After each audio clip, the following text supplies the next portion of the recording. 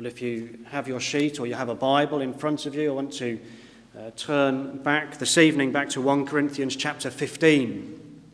And I want to draw your attention especially to the final two verses of 1 Corinthians chapter 15, verses 57 and 58. And we read this: "But thanks be to God, which giveth us the victory through our Lord Jesus Christ.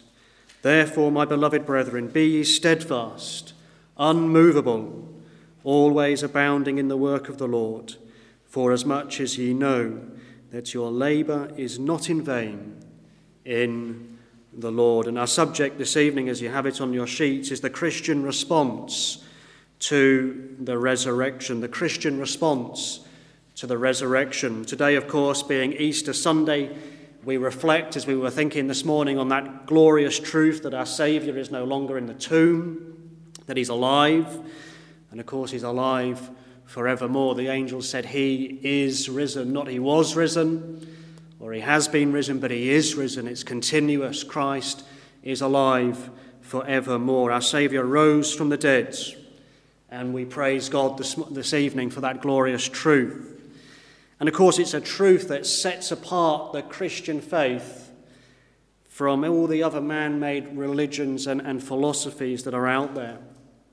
I don't want to offend anyone here this evening who perhaps is caught up in one of these other religions, but when you analyse the religions of this world, there's really two kinds of religion, we might say. Either it's a religion that has a god or gods that never existed, or it's a religion that has a god or gods that are dead or are dying. In the first case, it's a religion where the gods never had life in the first place. And in the second case, it's a religion where the gods couldn't hold on to life.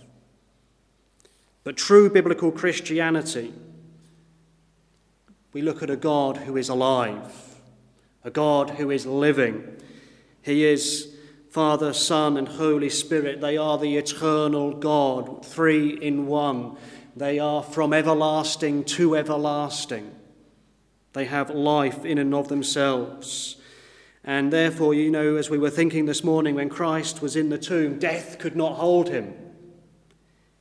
Just as the scriptures had said, Christ rose again, didn't he, on the third day. But I think so often as believers, we often just stop there. We come to Resurrection Sunday and we rejoice, we triumph, we say, yes, Christ has risen. And then really the doctrine, as it were, of the resurrection just ends there for us. We love to sing the hymns, don't we? We've been unable to sing this year, sing these glorious hymns, but we love to sing those hymns, thine be the glory and so on. And we rejoice that Christ has been raised from the dead, but it has no real impact on our day-to-day lives. We'll wake up tomorrow morning, we'll just carry on the rest of this week, just as per normal, and this doctrine of the resurrection just has no impact on how we live day by day and as we go about our business, whether at home or work or wherever it may be. We just sort of carry on as normal. But you know, Paul here in 1 Corinthians 15, he reminds us in this chapter that the doctrine of the resurrection, just as with every doctrine, that this doctrine of the resurrection should influence and it should shape the way that we live in this fallen and sinful world. Now, a few moments ago, we read those last few verses of this chapter from verses 50 through to 58. We didn't read the whole of the chapter. As you can see, it's a long chapter. But maybe it would be just helpful just to run through the chapter, run through Paul's argument in 1 Corinthians 15 here, just to see the point that he's drawing us to at the end of the chapter. And he's been speaking all about the resurrection. And he was seeking to deal with the fact that there were some in the church at Corinth who were denying the resurrection, or at least they were distorting the truth of the resurrection. And so if you go back into verses 1 through to 4 there, Paul begins to address this whole issue of the resurrection. And there in verses 1 to 4, he spells out to the Corinthians that this is an essential element of the gospel. You notice there in verse 3, he says, "For I delivered unto you first of all that which I also received, how that Christ died for our sins according to the Scriptures, and that he was buried, and that he rose again the third day according to the Scriptures." He gives these three, as it were, essential elements to the gospel of Jesus Christ. That Christ died for our sins, that Christ was buried, but thirdly, that Christ rose again. And so he says to him, look, the resurrection is an essential part of the gospel. It's an integral part of the good news that the Bible is proclaiming. And then in verses 5 through to 11, he begins to point to the vast number of eyewitnesses who saw Christ risen from the dead. And he talks about there how over 500 brethren at once saw the risen Christ. And he includes, of course, himself in the list. Paul says, look, I've seen Christ. And the point that he is making in this particular point is, well, look, if me, you remember what I was like. I was a persecutor of the church. I hated Christ. I wanted nothing to do with Jesus Christ. And yet if I have seen him and I testified to him, someone who would have spent every waking moment to deny Christ and deny his resurrection, can you not see that this is true? And so Paul lays it on thick here. He says, look, I am testifying I have seen the risen Saviour. The least, he says, of all the apostles. He's the one who was, not even meet to be called an apostle because I persecuted the church of God. He says, but I've seen him and I testify to him. But Paul goes on in the following verses and he begins to lay out this argument and show to them, look, if you take away the resurrection out of the gospel, or if you distort the truth concerning the resurrection, then you have no gospel at all. There is no good news. In verse 17 there he says, and if Christ be not raised, your faith is in vain. He says, yet ye are yet in your sins. He says, do you see the point? Look, if Christ did not die and was buried and then rose again, you are still in your sins. And he actually goes on and says, of all men, you are the most miserable. We have no hope, because if the resurrection's not true, then we have no hope that we will one day rise with Christ. Take the resurrection away, we have no gospel, no hope. He says, look, you may as well just stop now. You may as well, in a sense, go home, forget about the gospel. Just live your life, do something more profitable if the gospel's not true. Eat, drink, and be merry, for tomorrow we die. But you see, Paul then, he begins to seek in the remaining verses of the chapter to present this brilliant and this wonderful uplifting argument to show the certainty of Christ's resurrection. And therefore he shows to us the certainty for all believers of their resurrection at the last day. And you can read that chapter for yourself. I'd encourage you to do so when you go home tonight. Paul says, look, Christ is risen, and then you will rise with him. When you get buried, it's just like putting someone to sleep. And Christ is going to come again, and you will rise to be with Christ. And he does this, he uses such wonderful soaring language of how we'll be changed. If you notice in verse 42, he says, so also is the resurrection of the dead. It is sown in corruption, it is raised in incorruption. It is sown a natural body. In verse 43, it's sown in dishonor, it's raised in glory.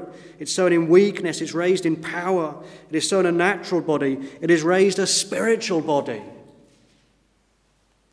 And then you go on into verse 53, part of the bit that we read earlier. For this corruptible must put on incorruption, and this mortal must put on immortality.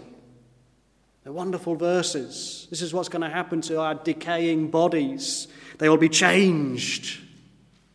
What was once corruptible will be raised in incorruption. Sown in dishonor, raised in glory. And then you come to verse 54. And the apostle's quoting from Isaiah 25 that we read earlier, Isaiah 25 and verse 8. He says, so when this corruptible shall have put on incorruption, and this mortal shall have put on immortality, then shall be brought to pass the saying that is written, death is swallowed up in victory. It's wonderful verses, isn't it? He says death here. Death, the king of terrors, as it's described in the book of Job. Death, the king of terrors, is defeated by the King of Kings. The Lord Jesus Christ, the great King of Kings and Lord of Lords, he's vanquished death. And you see, death is personified here. He's pictured as this victorious warrior. You know, so often as you read the Bible, you'll see that death is pictured as a person. And here it's pictured as this victorious warrior. But Paul says death is gone. Death which haunts us all of our lives and hangs over our shoulders, as we thought a little bit this morning. It follows us like a shadow, doesn't it, all the way through this life. Death has been defeated. It's well been said, hasn't it, that from the moment that we are born, we're dying. Death is that enemy that's just unrelenting in its pursuit, isn't it? Death is no respecter of persons. The great, the good, the rich, the noble, the kind, the unkind, whoever it is, death pursues everyone. Everyone's eventually taken and swallowed by death, and every graveyard, every tombstone is a monument to the victory that this enemy has in this world. We can't escape death, can we? You can't bribe death. You can't buy him off. You can't cheat him or hoodwink death. Death is inescapable. I think this is a sad fact that so many today act as if somehow they can outsmart death.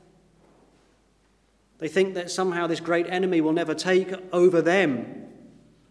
They go on living their lives seemingly with no thought of death or what lies beyond the grave. They try and shut out the solemnity of death out of their minds. You know, they're always putting it off. They imagine that death might come tomorrow, not today. Don't worry about that. I'll think about these sorts of things when I'm older. And I think that's why this past year has been shocking, hasn't it? It's been shocking for our society because every day we've been reminded of death. We try and desensitize death. We try and hide death. We try and cover death up. We sort of try and airbrush it out of life, don't we? You know, even today, I think that so many funerals have been changed. Funerals used to be so often solemn occasions and somber affairs, and yet today, so often they're given over to all sorts of jollity and so on. I'm not saying that these things are wrong, but I'm saying it shows that our society's tried to sort of do away with the idea of death. So many things that they bring into a funeral service that are just so inappropriate for the fact that the King of Terrors is there. And yet this year we've been reminded, haven't we, the news every day, how many people have died. It's been very solemn. It's been very sad, of course. It's been very sobering. But Paul reminds us that here for the believer, we can say, "O death, where is thy sting?" And we can say, "O grave, where is thy victory?" Now, the unbeliever can't say this. If you're not a believer here this evening, you cannot say these words with any confidence. You have to say death still has its sting. The grave still has a victory. Because you're not in Christ, as we were thinking this morning. Life comes through Christ, and you cannot say these wonderful words. Because you're not in Christ, you won't be raised with Christ. But for the believer, Paul says, look, the death, the great swallower, is swallowed. The great devourer is devoured. Death is dead because Christ died for our sins. And Christ has defeated this last enemy. It was through his death that he overcame death. That's the wonderful thing. You remember that passage in Hebrews 2:14 tells us that Christ used death to destroy death, just like David used Goliath's sword to cut off his heads. He used death that he might destroy him that hath the power of death.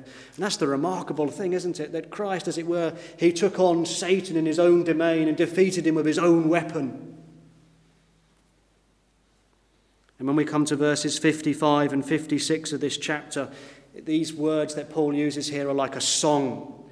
They're a song of triumph. He imagines himself and believers standing, as it were, on the very neck of this slain and defeated enemy. Christ has deprived death of its sting. He's disarmed it. He's completely rendered it harmless for us as believers. And so the grave no longer boasts because it's nothing. And as I said a few moments ago, I think as believers we get to the end of verse 56 and it just ends there. We're delighted in all that Paul has been saying, and so we should be as believers. But then it just seems that's it. We go home, resurrection day's over, it's Easter Sunday, wonderful. But it has no impact on us tomorrow, as it were, as Christians. Well, Paul, as he always does in his epistles, he seeks to weld doctrine with practice. Doctrine is good if it's in the head, but it's useless if it doesn't affect the heart. And just here at the end of this chapter, now Paul points us to a number of things that we should do as believers in the light of the resurrection. And I want us to notice, as we look at these two verses at the end of the chapter, just three things very quickly that we should do as believers in response to this wonderful doctrine of the resurrection. And the first thing that Paul highlights in verse 57 is that he expects us as Christians to be thankful. He expects us to be thankful. He says, "Thanks be to God, which giveth us the victory through our Lord Jesus Christ."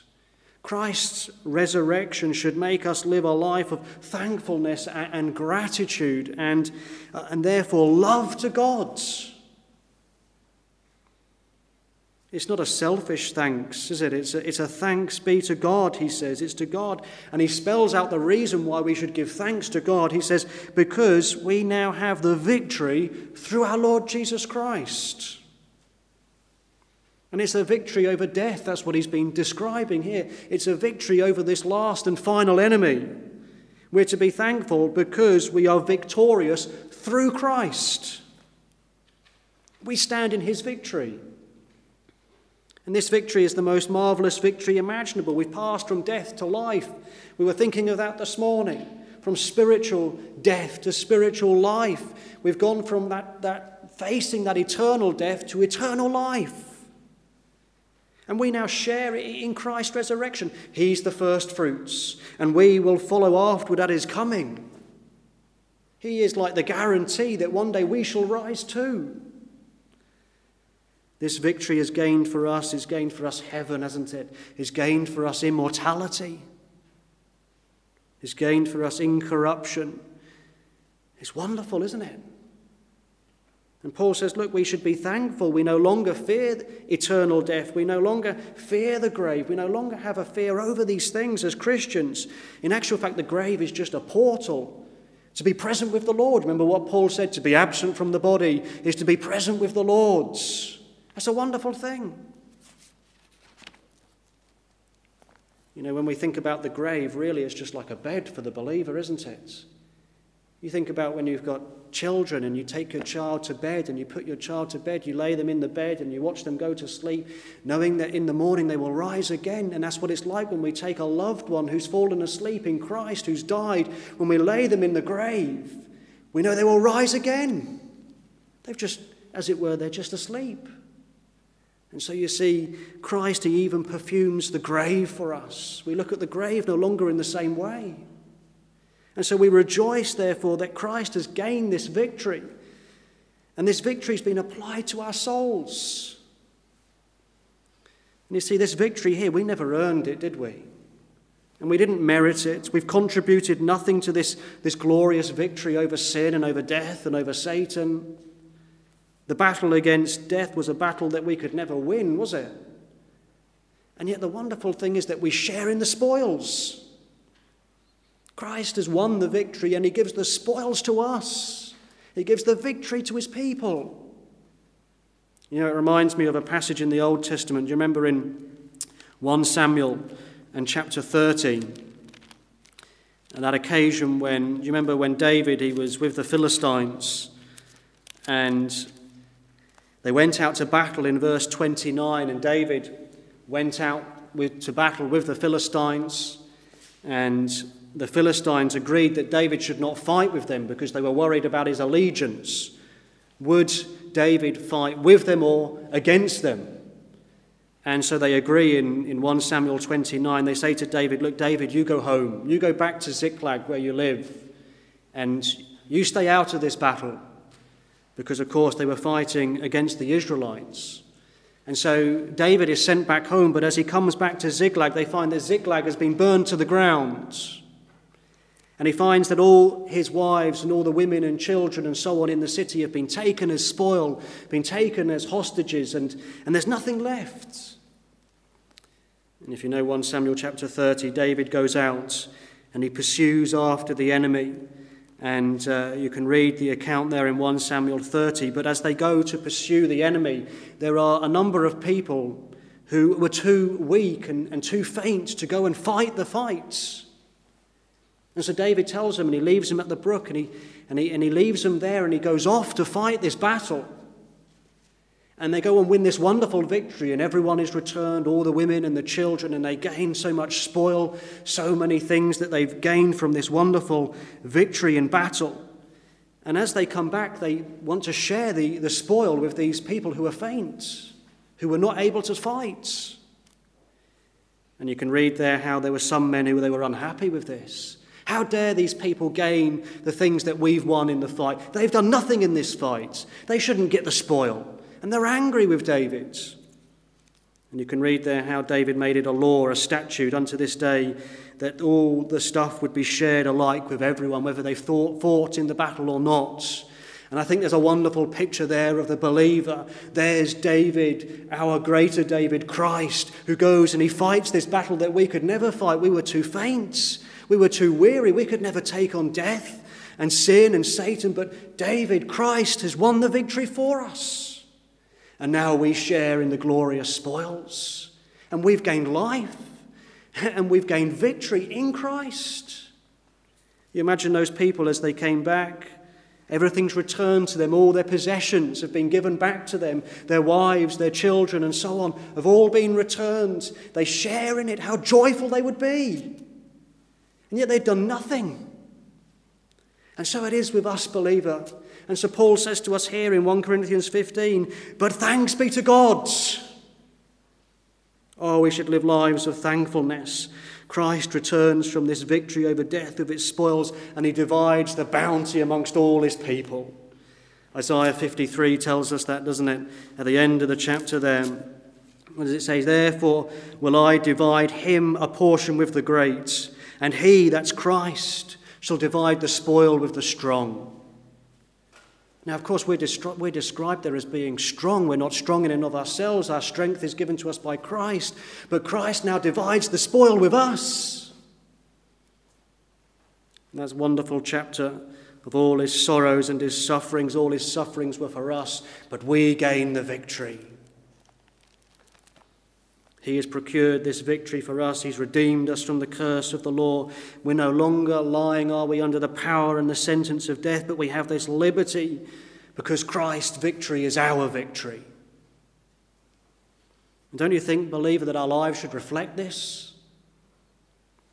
Our love for God should be immense. It should be unbridled. Thanks be to God.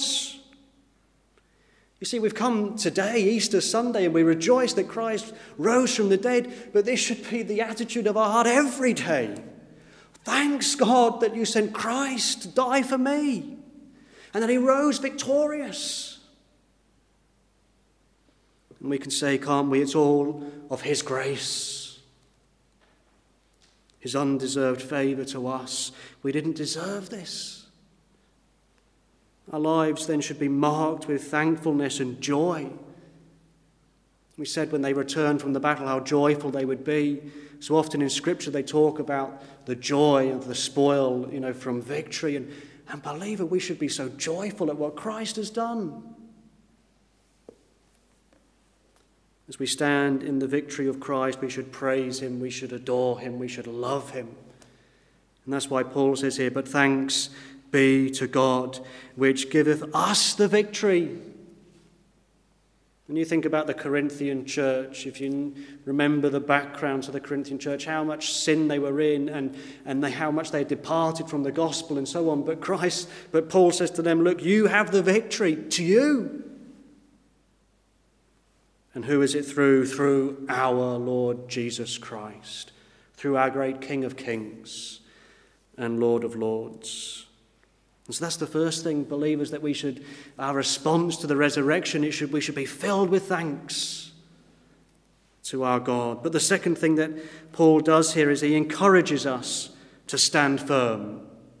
He encourages us to stand firm. He says, therefore, my beloved brethren, in verse 58, be ye steadfast, unmovable.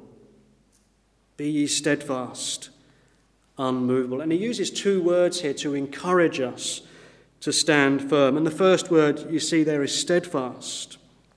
And this conveys the idea of being firmly established. He wants the believers in Corinth to be established in the faith. And the picture here that he's really drawing is of a tree that's taken deep roots that go deep down into the soil so that the tree is not easily blown over. Yes, the wind may blow through the leaves, but the whole tree does not come down. And Paul tells us, look, in the light of the truth of the resurrection, he says to them, look, you need to hold on to the truths and the doctrines of Scripture. Be grounded in them. Don't let them go. Don't waver in your faith. Don't waver in your holding on to the principles and the great doctrines of the Word of God. He says to them, look, in a sense, don't let the sifting and the sinking sands of modern thought come in and cause you to drift. Hold on to these truths. Remember what Solomon said. He told people to buy the truth and sell it not. And that's what Paul is really saying to us here. Be steadfast. You know, friends, we're not to be those who are blown about by every wind of doctrine that comes through the church, or like those who are ever learning but never coming to the knowledge of the truth. We're to hold on, aren't we, to the plain and the great truths of the Bible.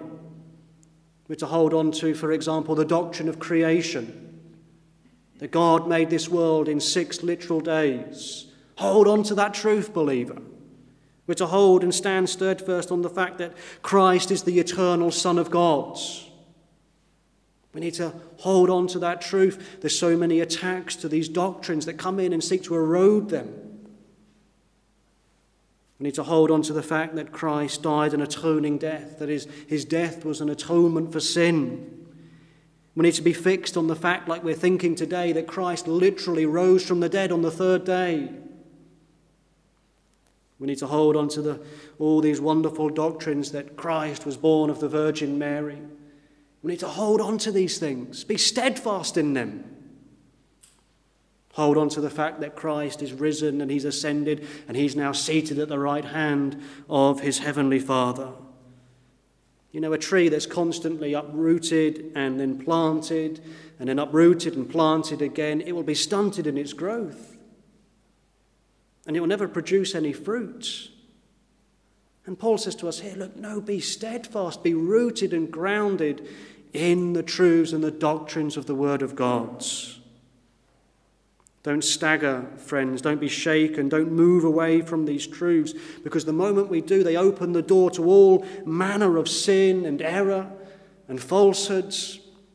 And it's then that you find that people begin to drift and shake in their faith. But Paul says, look, friends, be steadfast. And the second word that he uses here is immovable or unmovable. And that means to be unshaken. It means to be steady, something that's not easily toppled over.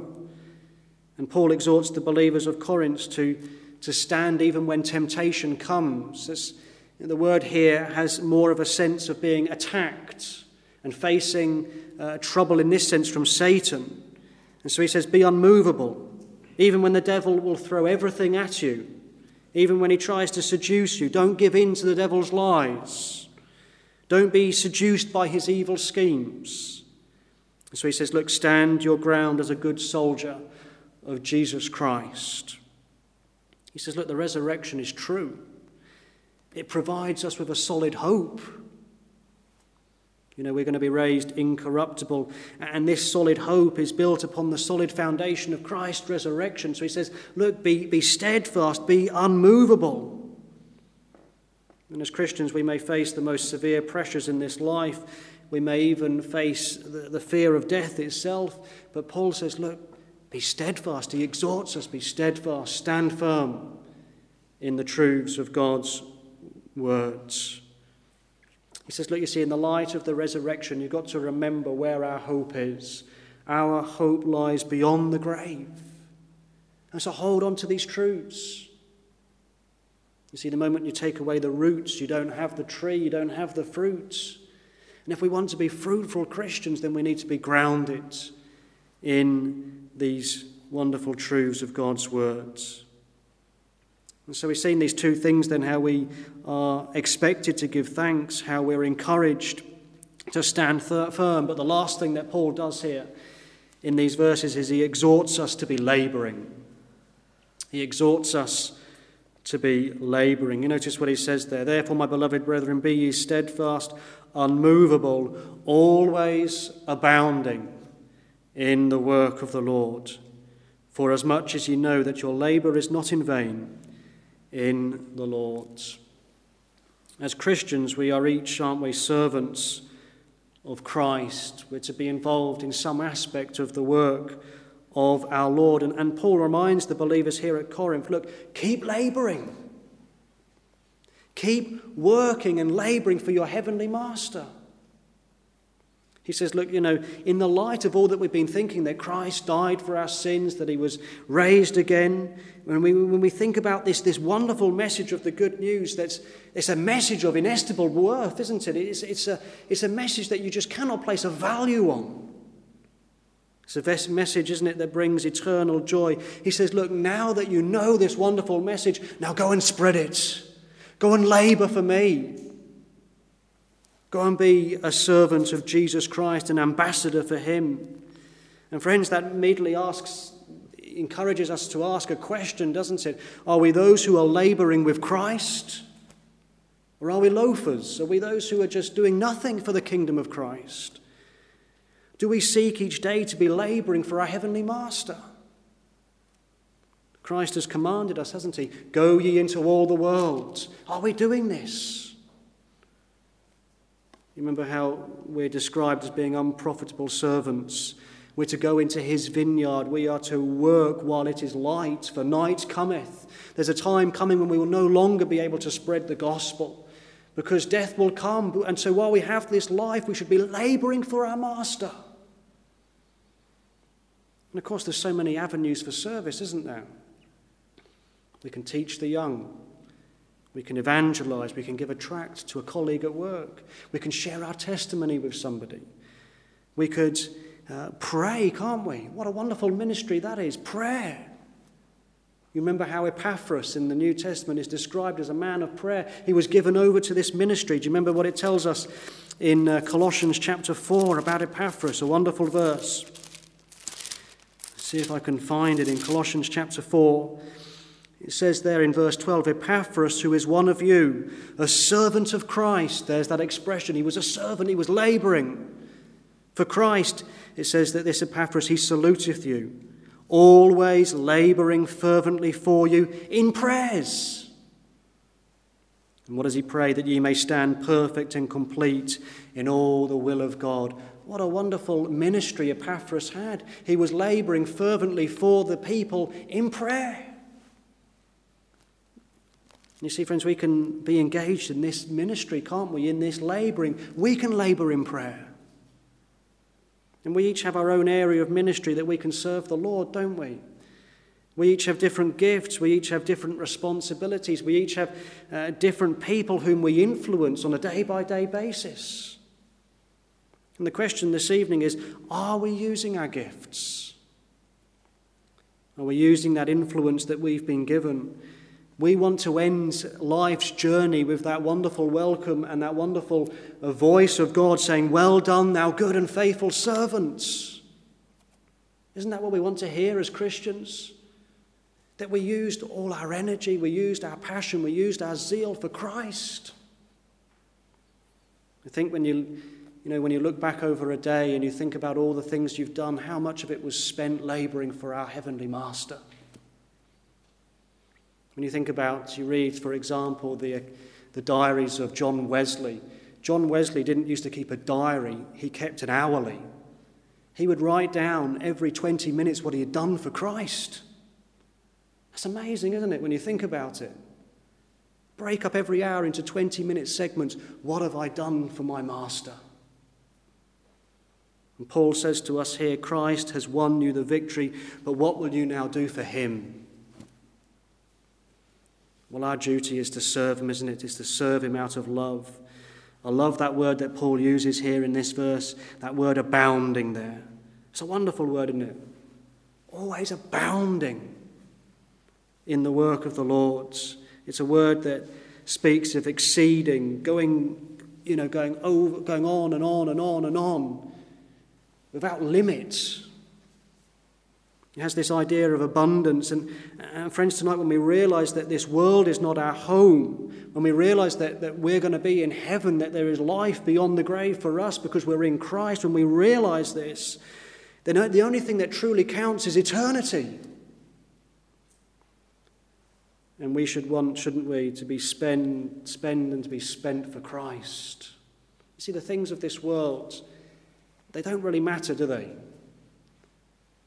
You know, we have jobs and we have responsibilities and so on, and they're very, it's good to have a job and it's good to work and it's good to labour, and we need these things to support our family and so on.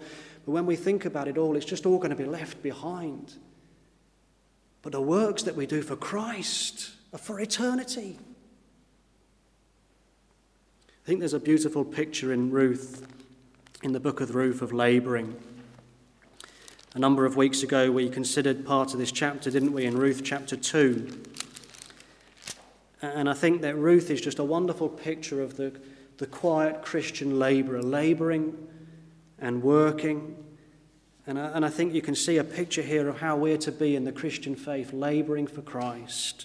You go to Ruth chapter 2 and you notice in verse 3 there, Naomi sends her out in verse 2, "Go, my daughter." And it says, "And she went and came and gleaned in the field after the reapers. And her hap was to light on a part of the field belonging unto Boaz." She gets up in the morning and she goes to glean in the fields. And we know that so often in Scripture, gleaning and harvesting and so on is a picture of labouring in the harvest field of this world. And she goes and she gleans. And you come to verse 7. And we have this description. Boaz has seen Ruth in the fields. He asks his servant, "Who is this damsel? Who is this lady?" And the servant replies, and he says there in verse 6, "It is the Moabitish damsel that came back with Naomi out of the country of Moab. And she said, 'I pray you, let me glean and gather after the reapers among the sheaves.'" And then he says this, "So she came and have continued even from the morning until now, that she tarried a little in the house." So she'd got up in the morning and she'd gone to glean in the field, and this servant says she has been gleaning from morning even till now. And then you come towards the end of the chapter, you come into verse 17. It says, "So she gleaned in the field until even." And even then her work wasn't done. It says that she beat out that she had gleaned, and it was about an ephah of barley. Isn't that a wonderful and a beautiful picture of the Christian labouring from morning until evening? Day after day we should be labouring for Christ, and we may use it as a picture of our lives. May we be labouring from the morning of our lives and in the middle part of our lives and even right up until evening. Even in the twilight years of our life we can be labouring for our Master, using every moment for our Saviour who died and bled for us. That's what we should be doing.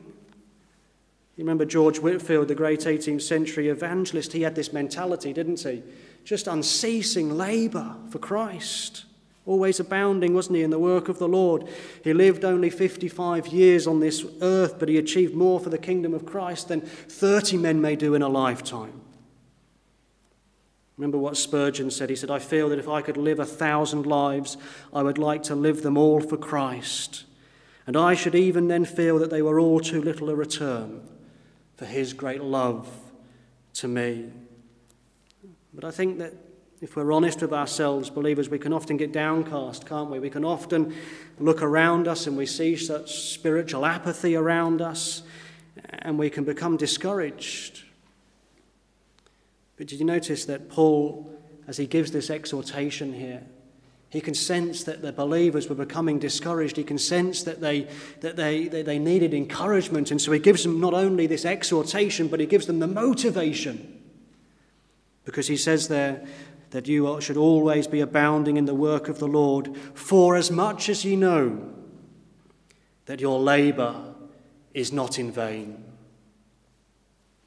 And I think sometimes we can feel and imagine, can't we, that our area of work, our little part of the vineyard of Christ, is so small and it's so insignificant. We can feel like so often we're not achieving anything for the Lord's. We can perhaps look at others and we see that they're doing so much, but what we're involved in, such a little work, is so small. But Paul says it doesn't matter, whatever it is that you're labouring for Christ, and keep going. Because your work is not in vain, it's not futile, because it's for Christ. And perhaps at times we tire in prayer, don't we? But Paul says, keep going. Perhaps we feel like giving up in some area of service, but Paul says, keep going. There may be disappointments along the way, and if you've been involved in Christian ministry for any length of time, you'll know there's always disappointments around the corner. There's often things that come and we can become disheartened, but Paul says, keep going. Or there may be hindrances, and Satan may throw his difficulties in the way, and he may put up his roadblocks, and he may try and stop us. But Paul says that our work for the Master is not in vain. Matthew Henry said this: the labour of Christians is never a lost labour. And friends, we must always remember that in our sufferings that we may endure in his service, nothing's to be compared with the glory that shall be revealed in us. And so Paul says to us, look, press on, believer. Press on labouring for Christ. Christ has risen for you. This is true. This is certain. Therefore, press on labouring for your heavenly Master. Hebrews chapter 6 and verse 10 says this: for God is not unrighteous to forget your work and labour of love, which ye have showed toward his name. That's a wonderful truth, isn't it? Our labouring for Christ is never forgotten, and it's never in vain. Christ sees us as we work and we labour for him. You know, the Lord's work always succeeds, doesn't it? He will not let his labourer's work fail. Remember what the Bible tells us about the word of God: it will not return unto him void. And when we go out and we proclaim his word, whether it's just to our colleague at work, whether it's preaching, whether it's passing a tract, it will not return unto him void. Because Christ is building his church, and the gates of hell shall not prevail against it. And so as I conclude this evening, may God help us to respond to this doctrine of the resurrection. May we live those lives, as Paul tells us here, of thankfulness. May we be encouraged, as he does so here in verse 58, to stand firm, even when we face the attacks. And may we continue as God's people to be labouring for our Saviour.